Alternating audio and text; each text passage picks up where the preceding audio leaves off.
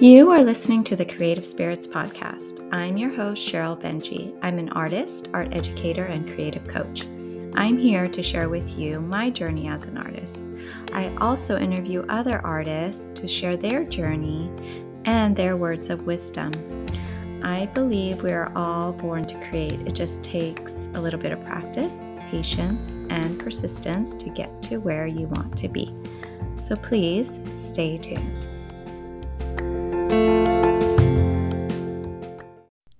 This is episode 47 of the Creative Spirits Podcast, and I am your host, Cheryl Benji. Thank you for joining me again. I really do appreciate it. So today I will be talking about money. That's a big topic of conversation, isn't it? It's something we all think about and something we would all like to manifest more of in our lives.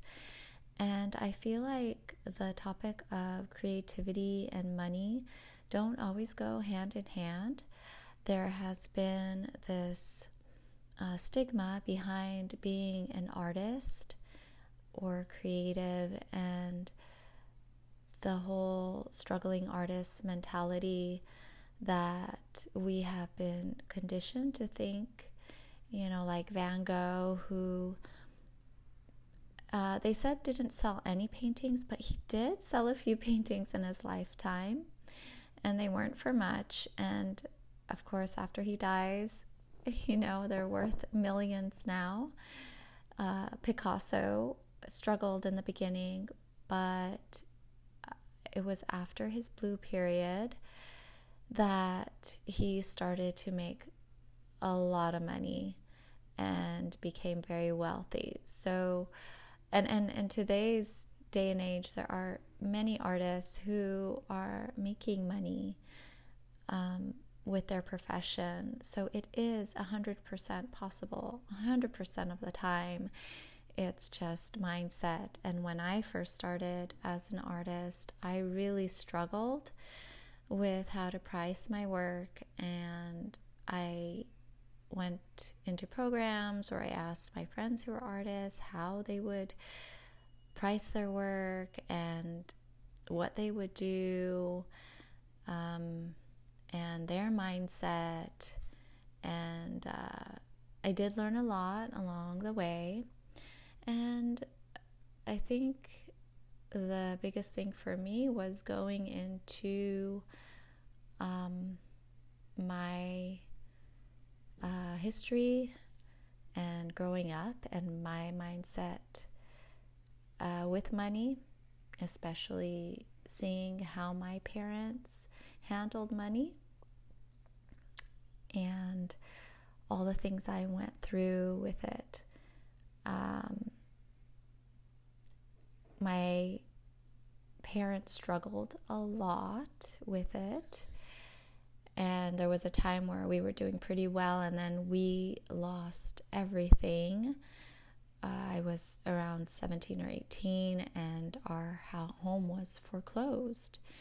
And we were basically kicked out with nothing but my bird in its cage and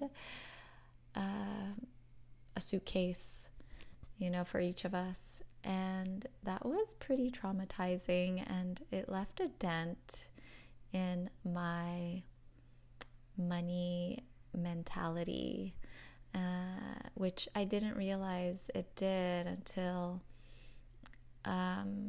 all the therapy and coaching and classes that I took, where I realized I had this feeling that it could all be taken away at any moment, and I had to make sure I saved it all, or hoarded it, or just didn't spend. And I had this fear of spending and whether money would come like it should. And so it took me a while to get to the point where I felt like there was value in my work, and that that I was worth what I was asking for. And especially in the beginning when I started, when I didn't think my work was that good, or I was just starting and I shouldn't be asking for so much. But there is something about making sure that you understand your money psychology before you can go the next step. I think that's really important, and it's something I wish I was more aware of when I was younger. But that's the past, and I'm here now, and I'm a lot more aware of it now, and I have been having putting more value on my artwork, and realizing that money it's like there needs to be a flow of it energetically. And when you hoard it or save it all, you cut off that flow.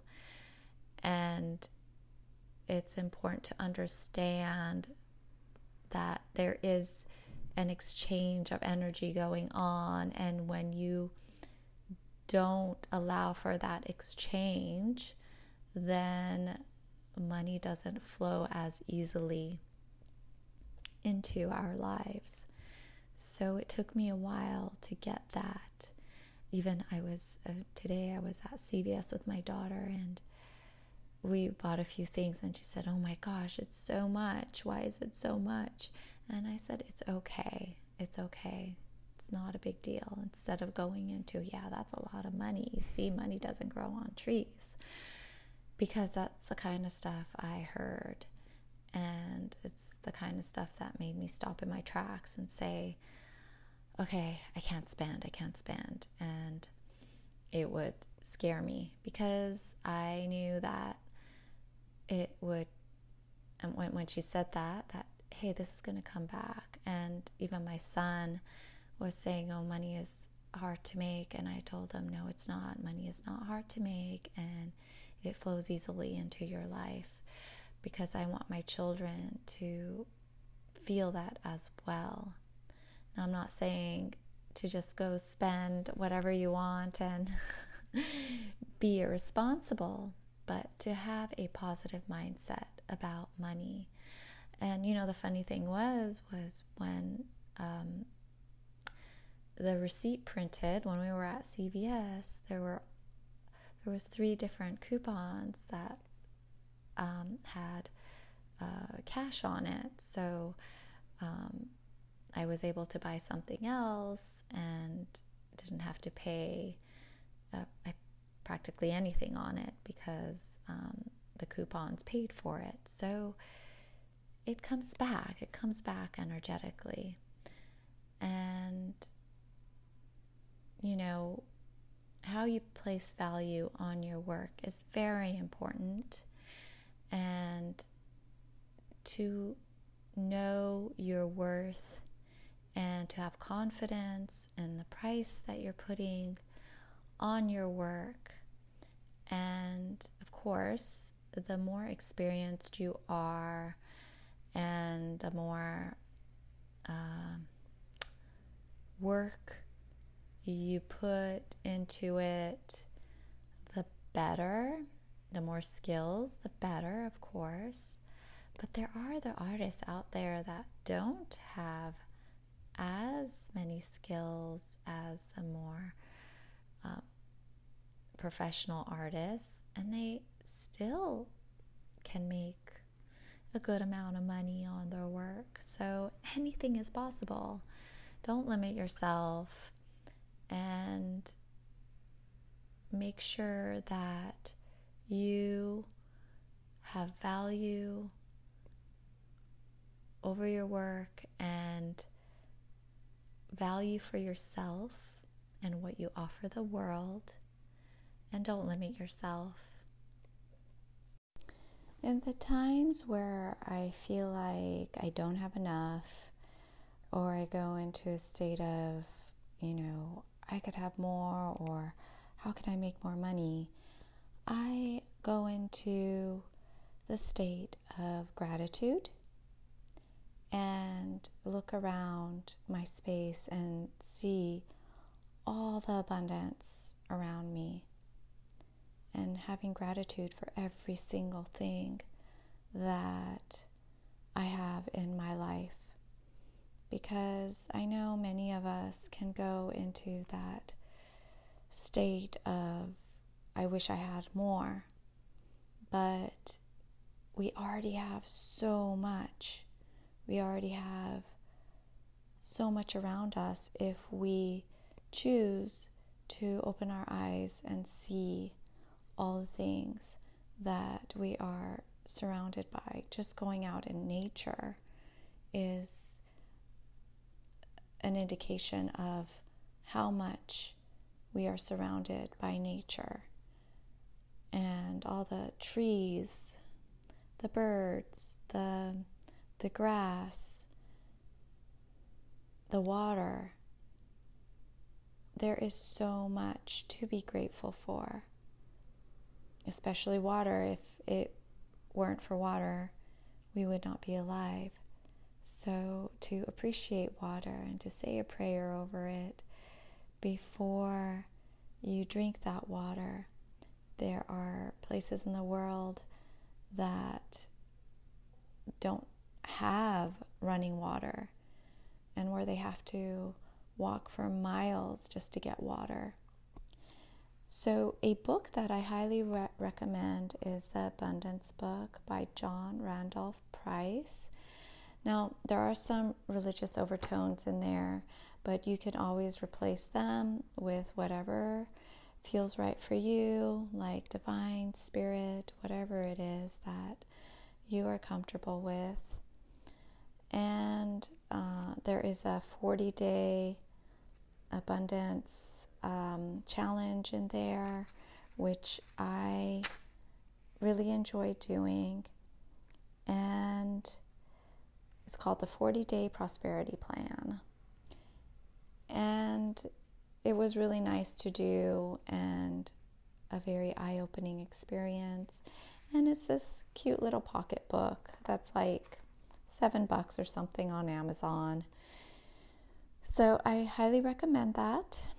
And I hope this podcast has helped you and that you can find ways to find more abundance in your life, find your value and your worth. And please share this podcast with anyone that you think it might resonate with. I would really appreciate it. Love and light always.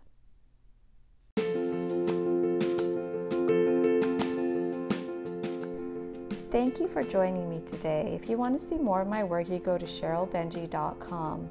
And if you want to set up a one-on-one coaching session with me, you can go to my website and fill out the contact form, and I will get back to you right away. We could do a 15-minute session to see if we are a match. And if you would like to join my Creative Spirits Facebook group, please do, or Saturday Night Live Art Show's Facebook group. We would love to see you there. And please comment and share this podcast with anyone who you may think might be interested, because I really do feel that it's important to have this ripple effect of light and goodness and beauty, and just spread the magic. Until next time.